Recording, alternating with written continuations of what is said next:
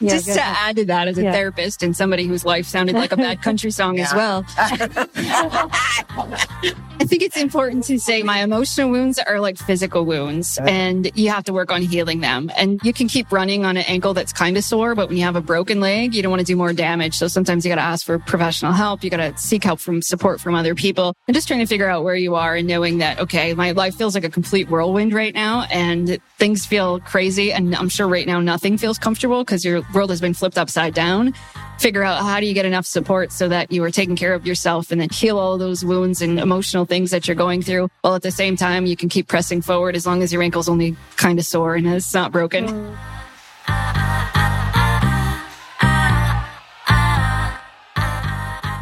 That was Amy Marin, clinical social worker, therapist, and best-selling author, talking about how to move beyond obstacles and self-doubt to make the pivot you need in your career and life now.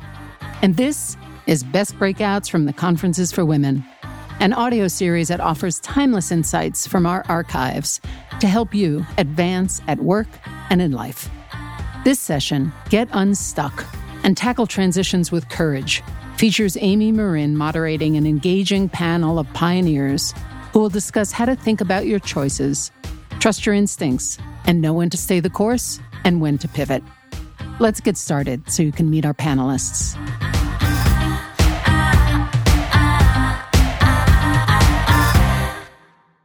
So in 2013, I wrote an article that went viral, like crazy viral. 50 million people read it in a really short amount of time.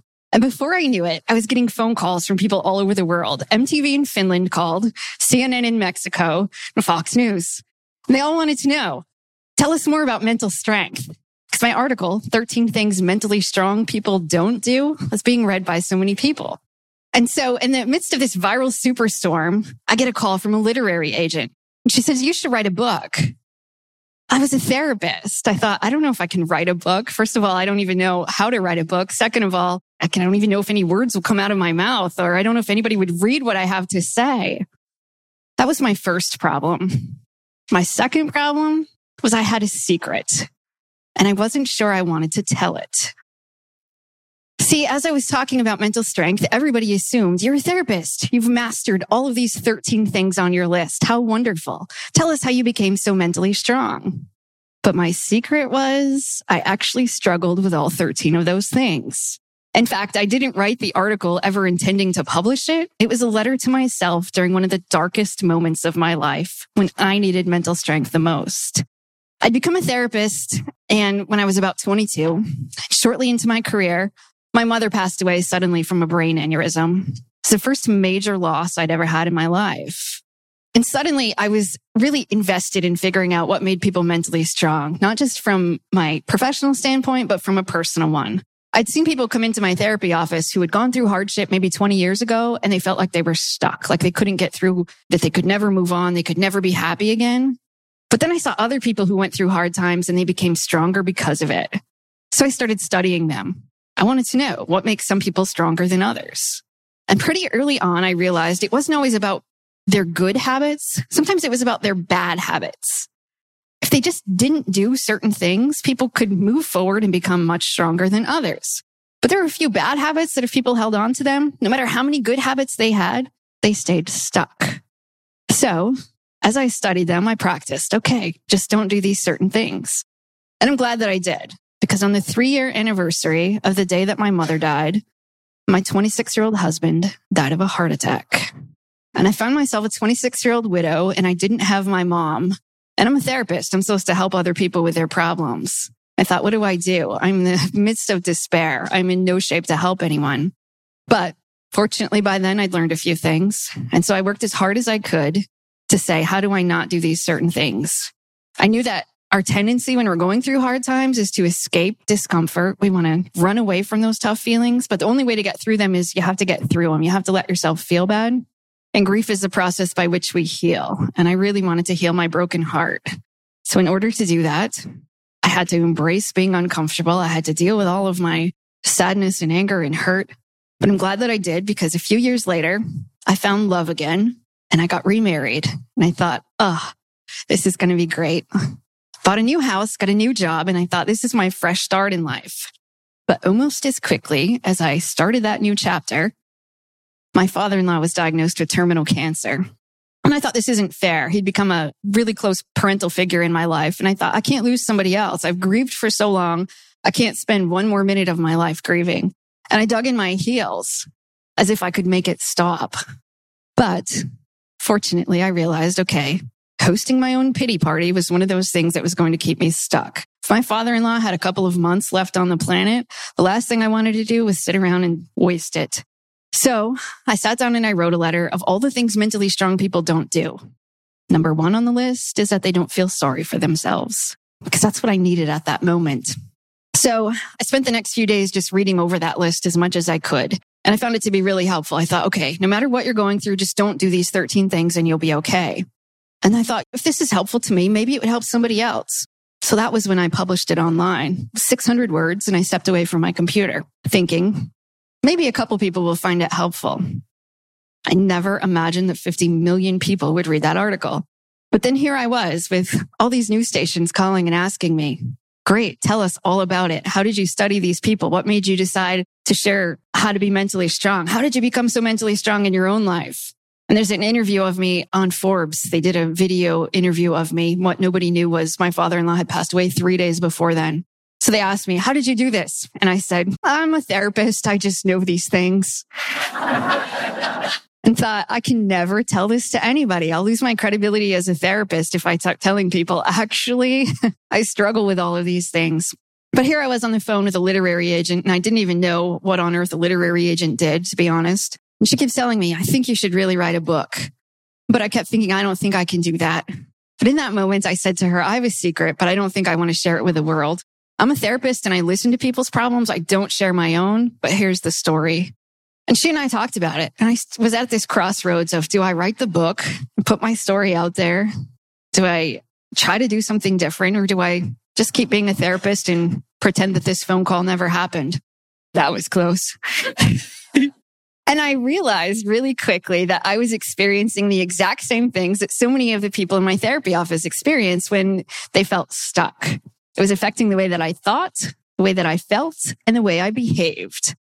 So when it comes to my thinking, I was filled with self-doubt. I'm thinking, I don't know if I can do this. I don't think I can write a book. I don't think anybody's going to read my book. But one of the things I had learned, and the research supports this, when you experience self-doubt, don't fight it, embrace it. See, because sometimes we tend to think, if I'm experiencing self-doubt, if I don't know if I should do this, it must be my intuition. My gut's telling me I have no business doing this. But the truth is, when they've studied people with self-doubt, they actually do better than people who are overly confident. Because when you have a little bit of self-doubt, it means you're thinking, I got to try really hard. If you walk into a situation like, I'm going to crush this, no problem, you're not going to work hard at it at all. So when you experience self-doubt, just acknowledge, yeah, I have some doubt. It's normal, and that's okay. Don't waste a single second fighting it or thinking I shouldn't be thinking this way. When it came to the emotional part, I was terrified. I was scared. But if I'd learned anything else about our emotional side, it's that our emotions affect the way that we think and the way that we behave. And when it comes to fear, it tends to talk us out of things. It tends to exaggerate how big of a risk that we're taking. But when you think about it, our level of fear has nothing to do with the actual level of risk that you face. Let's take public speaking, for example. Most of us hate public speaking because it feels scary. But then you think about it, how risky is it to get up here and speak, other than the fact that I almost tripped over that chair? There's very little chance of injury, except you shouldn't do this in high heels. But for the most part, the biggest risk you took was getting here today. Whether you got here by a plane, a train, or an automobile, your chances of getting injured or death were much higher than tripping over this chair. But it also affected the way that I behaved. My tendency was to avoid doing anything different. I just thought, if I can just keep being a therapist, my life's not terrible, it's not awful, I could just keep doing that, and then I don't have to put myself out there. But I also knew research says when we are at a crossroads, we're better off to take the risk and make the change. They did this study where they had people who were sort of on the fence about a big decision. Should I move or should I stay? Should I get a new job or should I stay in the one I have? Should I end this relationship or should I stay in it? So they had everybody flip a coin. All these people agreed to it. And then once they flipped the coin, they made their decision based on it. Heads, you make the change. Tails, you don't. So that's what they did. People who got heads said, great, I'll make this move. People who got tails said, I'll stay where I am. So then they followed up with the people 2 months later and said, let's figure out how happy you are. Well, statistically, the people who'd made the change were much happier than the people who stayed stuck. So then they said, let's follow up with them at the 6-month mark. And that gap had gotten huge. People who made the change were much, much happier than the people who stayed the same. And that won't guarantee that every change you make is going to drastically improve your life. But if you don't make that change, one thing is true. You're probably not going to miraculously wake up and be happier with your life. So needless to say, I said I'm going to take the risk and I'm going to write the book. And 3 books later and 37 languages later, I am glad that I did.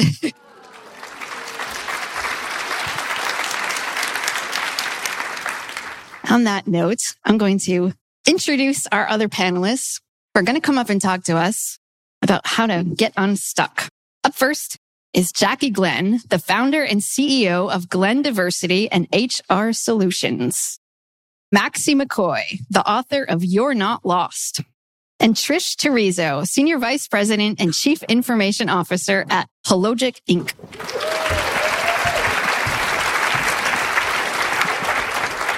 Maxie, my first question is for you. When we feel stuck, we often tend to feel lost.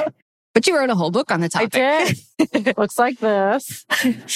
Called You're Not Lost. I swear that you're not.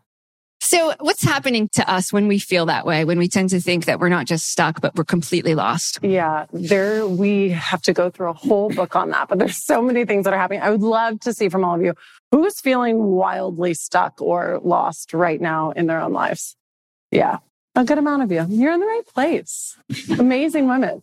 One of the things that was really interesting to me, Amy, as you asked that, first of all, the information that you were giving us before this is just so true to all of these feelings. When we're feeling lost, we want to just immediately run away. But when I was looking at what was going on, all of my life has been around building offline communities of women. I was hearing, I feel lost in all the situations. So I went looking, like, what's going on? What are we telling women who are feeling this way? And it was a lot of go find your passion and follow your purpose, to which I said, bullshit, because if it was that easy, we'd be doing it already. And so what I got to is we're just not believing in ourselves enough to find the way to take the small steps that open the path up. Jackie, when it comes to mentors, can you tell us, I know you've mentored a lot of people. What role can mentors play in helping us figure out what kind of a transition to make or how to get unstuck? I think mentors can play a variety of roles. Mentor can be a listener. I think for most of us, I came out of corporate America and I had a series of mentors from starting with my mom, who was just my mom, but also my mentor. But mentors can be a sounding board. Mentor can be someone when you literally feel like you're going to hurt someone at work, or you can call someone and say, okay, tell me if I'm going crazy or is it me? Mentor can guide you and shape you and talk you off the ledge. And I think everyone should get a mentor. And I think that most of the time people ask me if I could be their mentors. And if I take another one on, I literally will not sleep. Will you be my mentor? Yes. You're not going to sleep. But I always tell people that sometimes you can use people as a mentor and they don't even know they're mentoring you. You don't have to formally ask them. You can just ask them a question. I get a lot of calls on people asking me. And I think for mentors out there, they have to be honest. Because a lot of times there's a lot of articles out there that speak to a mentor or an advocate. And I can do both. When I'm in corporate America, and I was in corporate America, I used to advocate a lot for women, and especially women of color. I always had to do that. And I was advocating for a lot of them, but I would mentor everyone.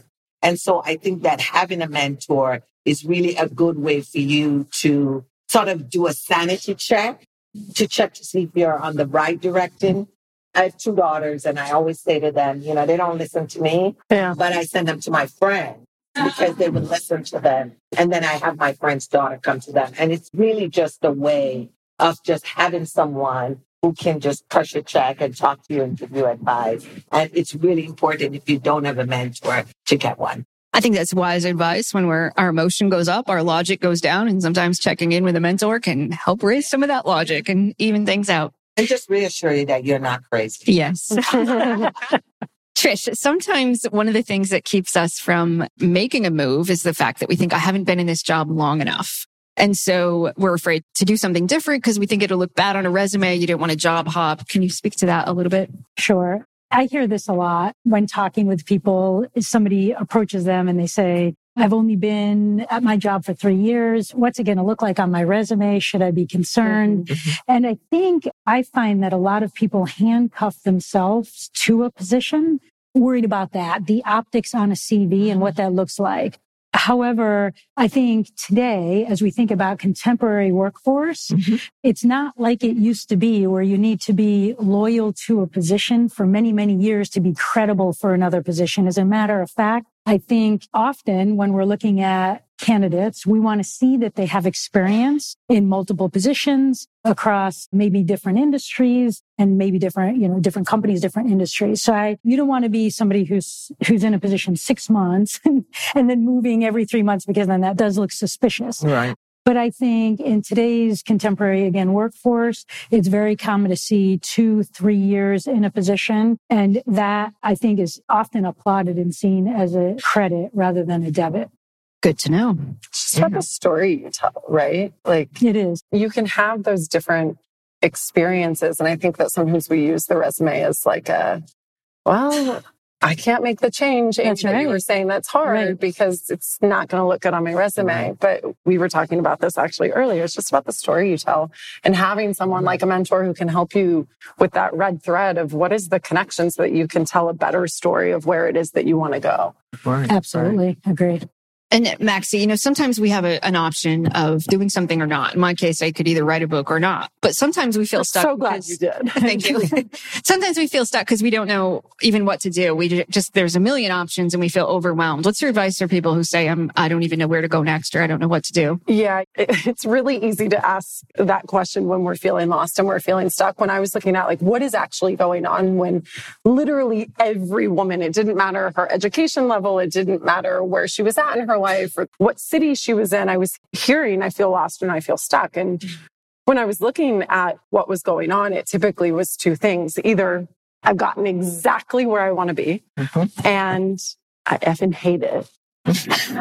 And if I hate it, and this is everything that I said that I want, then I don't know what I do want. And if I don't know what I do want, what do I want now? And if I don't know what I want now, what am I supposed to do? Right? Sound familiar? Or we did everything that everyone told us that we're supposed to do. And we wake up and we're like, well, cool. I was living someone else's life, but this clearly wasn't mine. And I don't know what I want. So what I do now. So to answer your question it is when we are looking at the big picture and having to have the 20-point plan figured out, we're like, well, I'm not there and I want to be there, or I don't even know where there is. So what do I do? And so for me, when I was looking at the women who are doing this, the ones that I look up to are the ones that deeply believe in themselves. They don't know where it's all going. Also, if you ask any of them, and I would ask all of you this, no one was like, yeah, that's exactly where I'm going to get. And then they got there. It's, Amy, similar to your story. Like you can never imagine where it is that you're going to get. But if you don't do something, you're never going to get there. And so the answer to all of this, and it's a question that I'm constantly asking myself because this book came out and then I felt effing lost. So been there. We can talk about that in a minute. And it really just is about coming back to what's the smallest thing I can do here? What is the smallest thing that I can do to get closer to something that energizes me, to something that inspires me, closer to the future that maybe I can or can't see, and then do that. So I want to piggyback a little bit on that because I just wrote a book, and I think that if you saw my life, Lift as I Climb, an immigrant girl's journey through corporate America, and if you saw my life when I started as a nanny. I came to this country and I was a nanny. And as I listened to you talking about not knowing what you want to do, yesterday I was interviewing on Chronicle, and she asked me how I went from a nanny to an executive. One thing I knew for sure, I wasn't going to be a nanny for the rest of my life. And I think if you know that you're in a position right now and that's not where you want, you're at a good place, just make a move. And so I knew that there was a finite amount of time that I was going to be the nanny. And it really gave me a lot of coping skills and things that I learned that I parlay into moving through my corporate career. And so I think for all of us, if we think about if you're in a job, and I just left my corporate job after 20 years and talk about transition. I was reading an article getting ready for this, and it says people between the age of 50 and 70 have transitioned, and when they transition, they get lost. Mm-hmm. And a lot of people have seen me, and it's been 18 months. And one of the things that we do, we identify with our position and our title. And I really had to spend the 18 months like not saying I was the chief diversity officer, because I'm not anymore. And it was a while. Yeah. It took me a while to say I'm a best-selling author. And really, yeah, you are. And I'm still working on it. So talk about transition. Another thing that I always do is I tell people when I was leaving corporate America, and for some of us, we leave on our own. For some of us, we're asked to leave. For some of us, we're forced to leave. However you leave, if you leave, it really does, no matter how you leave, it really is a hard transition, even if you're leaving to go to another job. And so I tell people when I left, they said, so what are you going to do next? And I said, I'm leaving myself open for what the universe has for me. And at the time when I was saying it, I wasn't quite sure. It was like bullshit, as you said, but I did it. I left myself open. I decided to finish writing the book, and things just start happening. Yeah. And so leave yourself open for what the universe has for you. I'd like to add to that. So you knew what you didn't want. Right. I think often that's certainly an inspiration to find something else. I think one way to not get stuck is avoid it planfully to begin with. So even if you're in a position that you really like, you enjoy it, thinking about what is your next thing or what's the possible, where do you may not know what that thing is, but being naturally curious, what else can I do? Where else can I go? And always be entertaining maybe those phone calls that we get from a recruiter or those taps that we might get. We oftentimes say, no, thank you. I'm happy. Things are okay right now. But even if you are, you should open the door and have the conversation, because you just never know where that road might lead. So even if you're happy in your job, you get a call from a recruiter, think you should entertain it? Is that what we're saying? Absolutely. Yeah. Okay.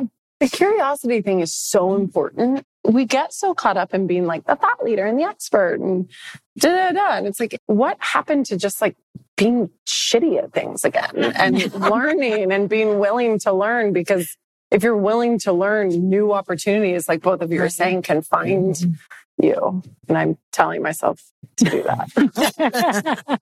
And Jackie, a question for you. So obviously you talk a lot about resilience. And one of the things that's in the book that you talk about is, how hardship can make us more resilient. But obviously we don't want to subject ourselves to pain just to toughen ourselves up. Most of us don't anyway, just for the sake of it. So how can we develop resilience in a more positive way, in a healthy way, even if we aren't going through tough times? What can we do to be proactive about it? One of my gems in the book is resilience, and I love it. It's one of my favorite because I believe that sometimes we throw in the towel too quickly. And so I have 2 millennials, so I can talk a little bit about them. I've really realized when I think about coming to this country at 19 by myself to a little town in Kansas called Shawnee Mission, where there was no Black people. And I'm not making that up. There was none. And really sort of kind of putting myself out there and having to sort of kind of decrease my accent to understand what my employer was saying to me and take care of these 2 little kids on my own at 19. Just think about your 19-year-old. And so I felt like that was my first thrust into being resilient. The only people that I thought that looked like me was the mail guy, the UPS, and the landscaper, and they were my friends. I couldn't wait for them to come to the door. And so resilience is really, I like to describe it succinctly by saying it's to stay uncomfortable until you become comfortable. And I don't mean if you're being abused or I don't mean that. I mean that in the book, I talk about situations that happened to me at work where I knew that I could just say, peace out, I'm gone, deuces, whatever they say these days. But I wanted to stay in it. And I'll use the merger. No merger is easy. Everybody is trying to jockey for their jobs and it's hard. And being in such a high-level position, everybody came to me and said, so what are you going to do? And how are you feeling? I developed a tagline, even though on the days when I wasn't feeling well, I am a woman of faith, so I always say to people, I'm blessed and highly favored. I even said it to Michael Dell. Every time they asked me how I was feeling, and it was really a mechanism that I put in place to not go negative. And so anything you have to do when you're building up your resilient muscle, figure something out. And so my tagline became blessed and highly favored. Even when on the days when I wasn't feeling blessed and highly favored, I was blessed and highly favored. And on the days when it was really, really tough, I would say blessed and highly. And I'd put an emphasis on the H, which as a Jamaican, sometimes we don't pronounce our H's. I would put an emphasis on the H because I felt that it really would help me to just stay into that mode of not going to a pity party place. Yeah. And I'm not saying that you shouldn't pity party when you're building your resilience muscle, because then there are days when I would get on the phone with some of my board of directors, and you should have one. And they shouldn't necessarily always be at your job because some people don't keep their mouth shut and it might get out, especially if you have a visible job. So I had board of directors external, and I'll just call them and I would say, I need 5 minutes to have a meltdown. And the board of directors that I had, if I went 5.1 second, they're like, stop, we're done. And that was really good for me. So resilience is something that in this day and age, I feel like it's a muscle that you have to build. Life, as we would like to know, is change constantly. And change is good, even though no one likes change. If I ask for it, but it is good. And I look at myself 18 months into post-corporate, and I would never have write the story the way it turned out. So resilience is the muscle that I love to use the most. Thank you. Blessed and highly favored. Blessed and highly favored. So I think that's a really important point about building resilience and how that's working for you. And from Trish, I'd love to know, what are a couple of things in your career that you felt like were critical to your success? Yeah, I think just some of the basics, right? When I think about three things. I think probably for me, the strengths were just a good work ethic, like a lot of people have. And then there's leverage, and then there's keeping the doors open. And on that work ethic, I think it's just a lot of hard work, treating people well, and knowing when to let other people lead. On leverage, I think one of the things that I find that people leave on the table is being able to identify what is leverage, being able to identify it, and then being brave enough to use it. And then lastly, that curiosity, keeping all doors open, opening doors, being brave enough to entertain conversations. Again, like we said before, even when you think things are great. One thing I've heard a lot of people say, and I encourage them to think a little bit differently, is there's an assumption that if you're going to move your career from one place to another, particular with vertical mobility, I want to grow my career, I want to get to the next step. I've heard so many people say, however, I've got a good quality of life right now. My commute is good. My boss is great. I'm compensated well. I don't want to disrupt that. There's almost an assumption that if you go to the next step, you have to give that up. And I think often is the case for many people who've gone, they do go to the next step and they realize they actually improved some of those or all of those things. So I think that's kind of the last thing is don't assume what you have is the best. The next thing could be a lot better.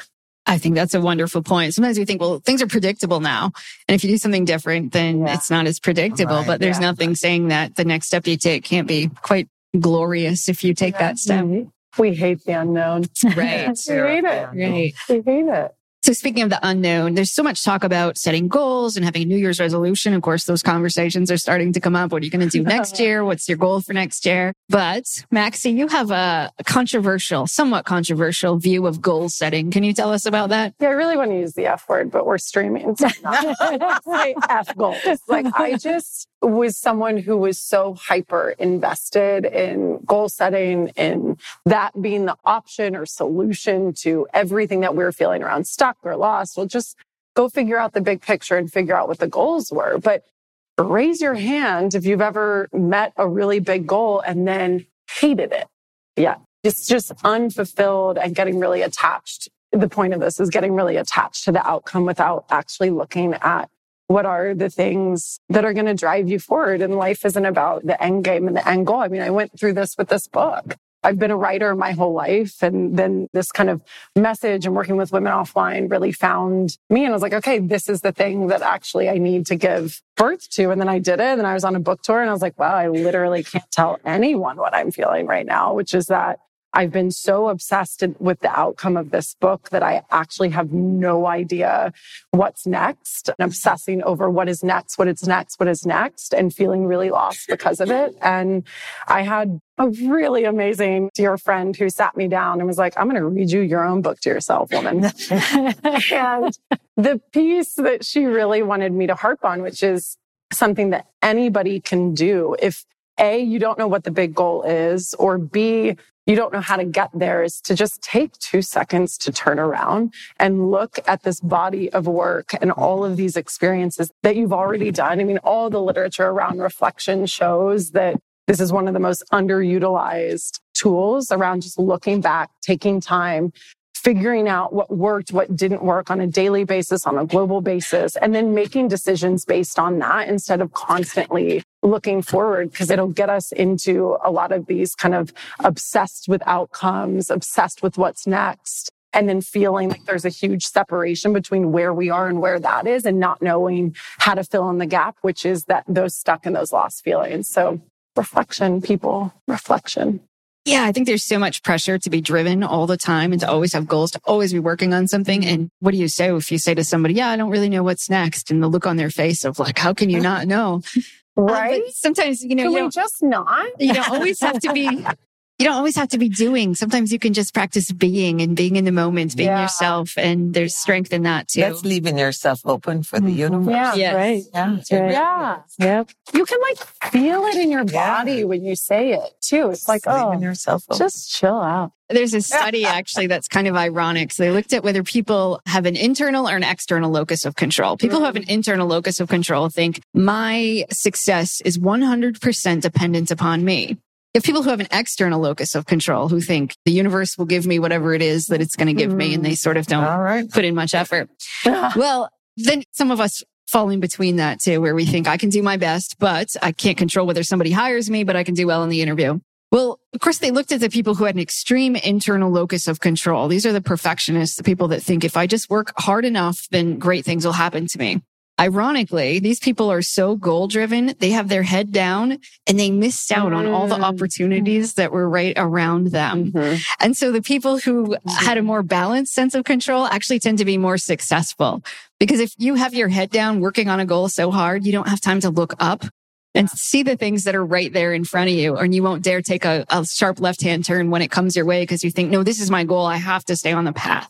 So to recognize that while you can control how hard you work, you can't necessarily control all the stuff around you, and to be more open to opportunities that come your way. Well, Amy, to your point, like magic will show up if you look up. And I mean, I think we were talking about this earlier, how many opportunities, like I'm in the middle of one. I wrote this book just recently. I've been running my own business for 5 years. I just took a full-time job running all of the offline communities at a company called The Riveter, which is a modern union of working women, and getting to dictate how women come together offline. Was not looking for the job, had no intention of taking a full-time job that wasn't my business.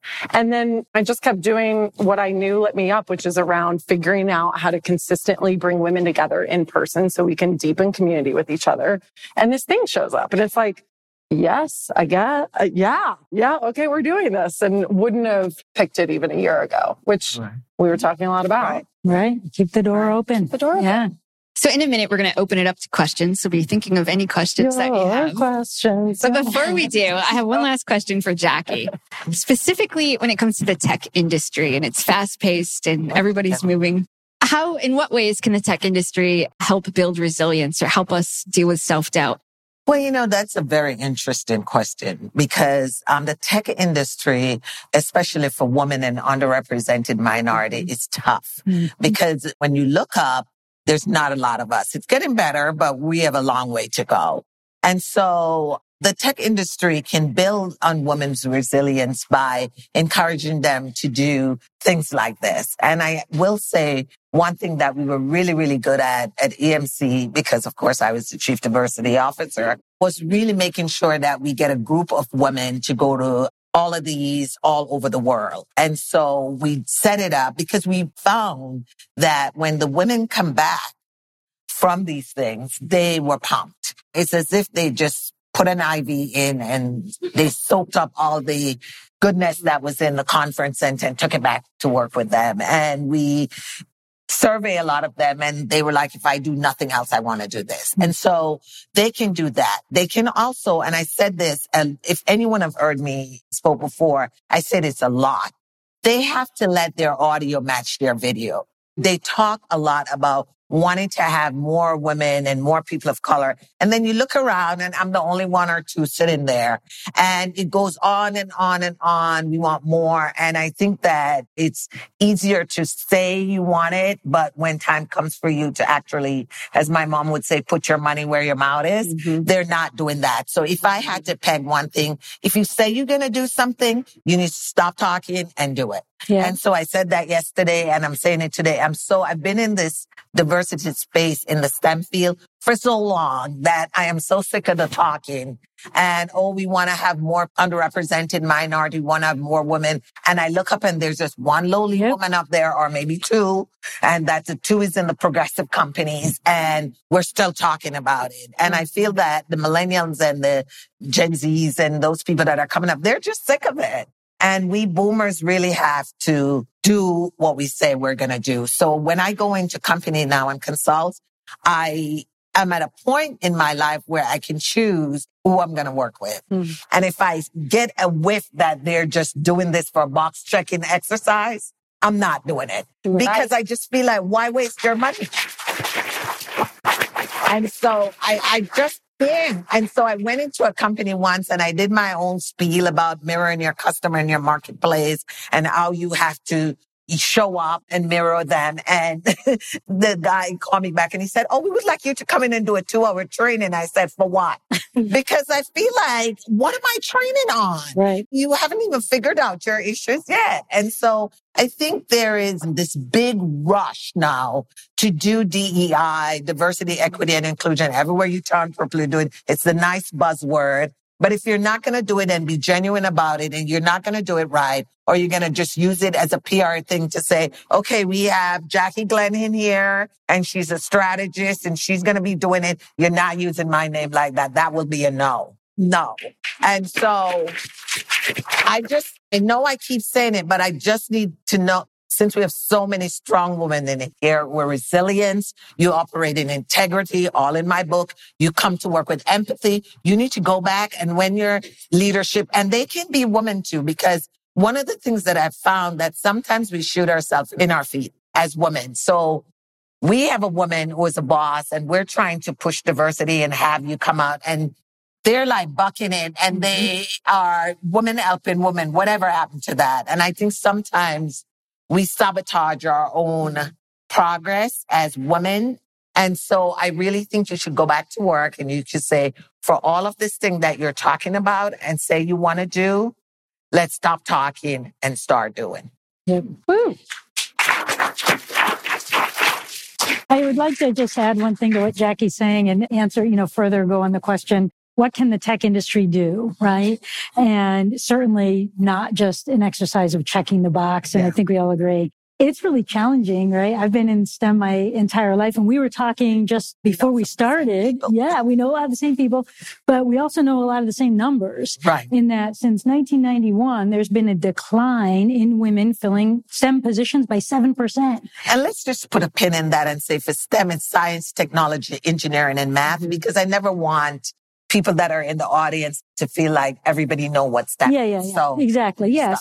So there's a 7% decline, yet more people are taking degrees in it. So we've got this big leaky pipe, and then we try to figure out why is it leaking. That's a whole another hour of conversation. But I think we can ask companies to do things, but we can do things as well. And I think many of us are managers someplace. We work someplace. And for those of us that do work in any one of those fields, it's our obligation to really drive, right? That each of us make up a company. We can't all just point to a corporate entity and say, the company's got to do it. And I think all of us have an obligation to really pay attention to this. And we own driving diversity in our teams and across wherever it is we work. Good point. And that brings up another good question. I think so many women that I know, they tend to be so busy, so frazzled. They don't even have to have time to think about doing anything different. They feel like they're stretched so thin. And one of the things that a lot of the women I work with struggle with is saying no. They tend to be a people pleaser. They always say yes. And sometimes they lose sight of their values. So this question is for anybody. What's your best advice for somebody who says, I'm a people pleaser and I struggle with saying no? And how do I get out of that so that I can live my best life and create something different for myself so I don't feel stuck? Well, I'm going to go. Go for it. Mainly because all of my girlfriends tell me that I am so good at saying no, but I wasn't always that way. I have found that it really is. It's a muscle that gets strengthened. Say no in the really small moments. Let yourself say no in ways that don't have a lot of repercussions so that when you're saying no in the bigger ways, that muscle is strengthened to that place. But you have to start somewhere. And starting with the big no's is really difficult. And the other thing that's helped me with saying no is remembering we think we're going to say no.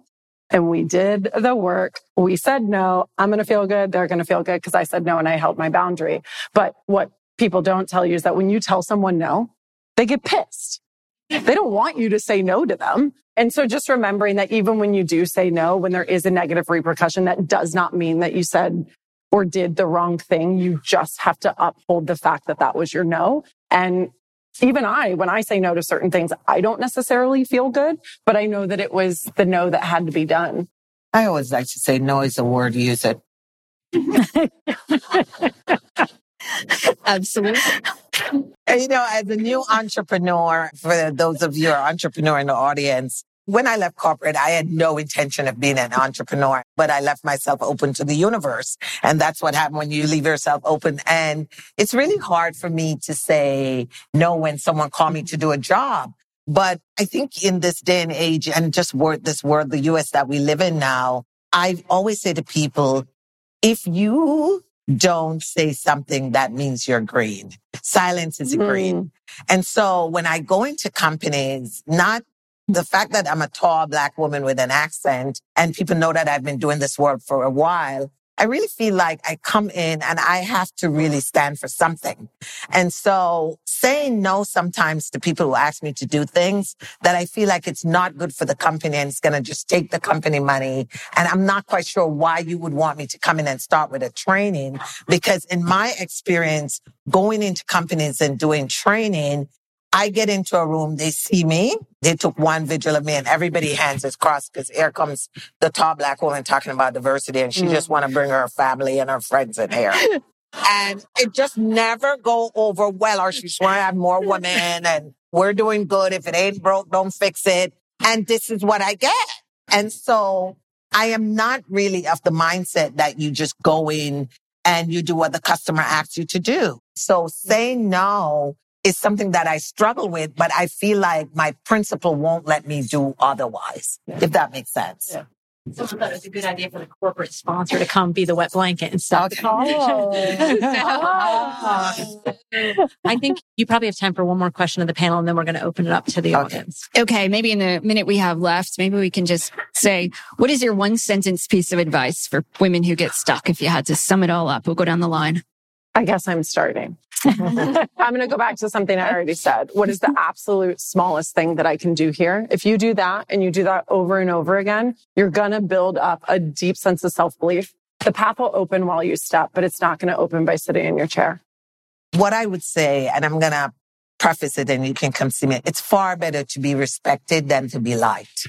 Now, it sounds a little cocky, but I always would want people to say, and I always say this over the years for those of you who know me, I would rather you say she's really great at her job, but boy, she's just so itchy, because I'll call you out. So I don't know where I got this tagline, but a woman is so, and not all of us, but I have 2 daughters, and sometimes we're so busy worrying about people liking us. And I work with the sales teams for years, and these sales guys, I loved working with them because they didn't care about that. They just want to make sure you were making your numbers. And so they loved me because I came in and I had to do what I had to do. And so I built up this tagline that is far better to be respected than to be liked. And I think that it's for someone in here who is too busy worrying about, is she going to like me? Is she going to think I'm this?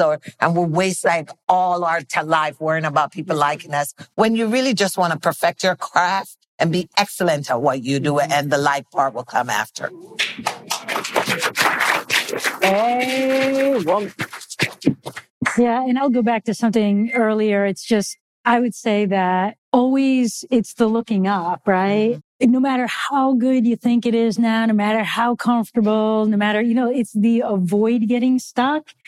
Always be looking up, always be picking up the phone, always be having that conversation, because while it's as great as it is today, it could be even better tomorrow. And I would say argue the opposite. When you're afraid of something, you'll come up with 101 reasons why you shouldn't do it. Sit down and write down all of the reasons why you should, and it'll help balance out those emotions. I love that. Thank you. Great advice. So we're going to open up for questions. Hi, thank you all for being here to answer these questions. I think my question is that when you find yourself either having gotten to that place and not liking where you are, or you've done everything you need to and you're just stuck, what are some questions that we can use, like your favorite questions to ask folks or to ask yourself when you're in that place of not knowing what to do next? I can answer this. Go for it. Yeah. I mean, 3 that I'm always suggesting people ask. This book has worksheets at every chapter because I fully believe that when you ask yourself the right questions, you will find your own answers. Buzzkill, I don't know what they are, but ask yourself, you can timestamp it. You can say 5 years, you can say 1 year. What are the things that have inspired me most in the last year? What are the things that have energized me? What are the things that have drained me? What are the things that people have sought my advice on? Because what you'll start to do when you just take time to reflect and go through these questions, that answers are going to bubble up that you didn't have time in the crazy, Amy, that you were talking about, of just constantly strapped, having no time. We don't sit and do this, but when we do, the answers are all there. And then it's just a matter of testing what you want to do, a little bit of action around to get you closer to those feelings. Yeah. Hi, thank you guys so much for being here. I've been in my organization for 15 years and I've moved up through the ranks, but I also have 2 little kids and I feel stuck because I've got sticky people in my house and they're physically sticky, but also they're physically I realize like the reason why mothers in particular have a hard time putting themselves first is because there's a evolutionary imperative for children to try and stop you from putting yourself first because they want you to put them first. It's a survival instinct, but it limits my choices, or at least I feel like it is. And so I feel like the inability for me to look up and think about, well, it's been 15 years. Should I keep doing this? Should I do something else? I just think I just gotta survive. I got a 3-year-old and a 7-year-old. So, and everyone says, this is just a really hard time. It will get easier. So like, do I just hang out here until they get less sticky? Or do we how do you I think there's a very particular kind of stuckness for moms. I would say certainly the children are a demand and should always be the focus. But again, I would inspire you, go looking, because yes, you're comfortable in your position. You've got it working out. You can pick up the kids. The logistics are down, but you might find another opportunity out there, leveraging the skills and the experience that you've gotten through these 15 years, wherever you are. That's leverage, and use that leverage to find another position that might pay you 50% more. And you can hire an au pair to come and take care of your kids and help with the logistics. And use that to move forward. Hi, thank you all so much. I really appreciate it. I was really drawn to this session by actually the second half of the title, The Transition with Excitement. In the past year, my mom was diagnosed with cancer. I have gone through a divorce. I've moved and I'm currently interviewing for some new jobs. So I am not stuck. I'm actually in a spiral. And while I logically absolutely think I'm working towards the right direction, emotionally, there's just those times that I can't get my heart to really agree with it. I was wondering, how do you guys help get the emotional side to match up with the logic? I think you're doing the right thing by coming to this conference. And no, you really are. When and my mom got diagnosed with cancer before, and she lived for quite a long time. And so I want to encourage you that you will have her around, but you have to get out and you have to do things like this. And I think that when you feel stuck and you feel like you just want to stay home in your pajamas and watch one of the Housewives rerun, don't do it. Orange County is my favorite. Yeah, Orange County. Yeah, don't do it. Don't. I remember when I first left and I was just in a slump. I picked myself up and came to opening night 2 years ago. And as I walked in through the door, the woman that runs it, Lori, she came over and gave me a big hug and said, I'm so glad you came out.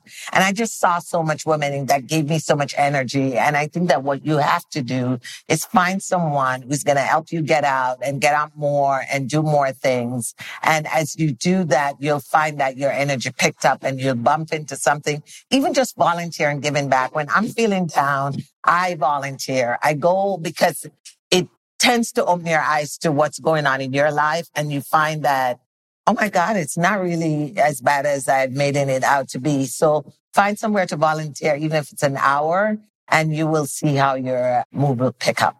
Thank you. Yeah, Just to add to that, as a therapist and somebody whose life sounded like a bad country song as well. I think it's important to say my emotional wounds are like physical wounds and you have to work on healing them. And you can keep running on an ankle that's kind of sore, but when you have a broken leg, you don't want to do more damage. So sometimes you got to ask for professional help. You got to seek help from support from other people and just trying to figure out where you are and knowing that, okay, my life feels like a complete whirlwind right now and things feel crazy. And I'm sure right now nothing feels comfortable because your world has been flipped upside down. Figure out how do you get enough support so that you are taking care of yourself and then heal all those wounds and emotional things that you're going through. While at the same time, you can keep pressing forward as long as your ankle's only kind of sore and it's not broken. Seems like we have time for one more question. We have one more person. So Okay. Serendipity. Thanks. And I think this is going to piggyback on what Jackie just said. And that is when you're trying to get unstuck, you're looking for inspiration, right? And I'm just curious to know what forms of inspiration do you go to? Is it a book? Is it a blog? Obviously, this conference for me is why I'm here, is to gain inspiration here. But just curious, what do you use to get inspired? Yeah, I have to say it's my closest friends. I stay close with them, in times of things that might be pulling you in different directions. And you feel like, how do I align my emotion with where everything else is going on right now? I draw energy from those closest around me and I get inspired by what each of them are doing. And it kind of feeds the energy back into me. That helps me out. Also remember there's a fine line on top of that and why I love the close friend. That's what I would say too, because there's a fine line between seeking inspiration and finding comparison and feeling like shit. So figuring out what that is for you in times of feeling lost and feeling stuck, your closest friends or books by people who aren't where you want to be, but are doing something really cool in a different industry. I feel like when you're really at the lows of lost and stuck, those are some good different avenues to go because then it keeps your blinders on a little bit so that you don't end up in the comparison game and just feeling like, well, I can never be that. So, and I just have one last tip. And maybe this might be odd, but as Brene Brown said, I always like to speak my truth. When I left, and because I was just traveling worldwide and just busy, and then I left and I'm home, like eating bonbons. I started going on at 5:30 because I'm a woman of faith. And remember, I tell people I'm blessed and highly favored. So I really wanted to call myself out. So I started joining at 5:45. I know it's crazy. Don't side-eye me. Prayer call in the morning. It's only for 15 minutes, but I cannot tell you what it did for my spirit and my psyche. And the pastor and his wife, they're out of Tampa, Florida. I get on. I don't even get out of the bed. I just listen. And I've been doing it now for 18 months. And that's what feeds my soul. Nice. We'll end with Jackie. Thank you.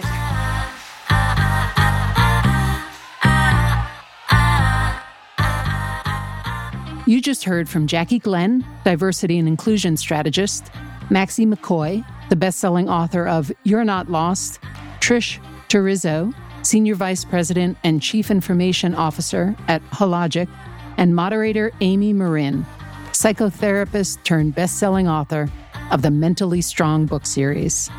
Thanks for listening. We hope you found the session helpful, and we invite you to tune in for more best breakouts from the Conferences for Women.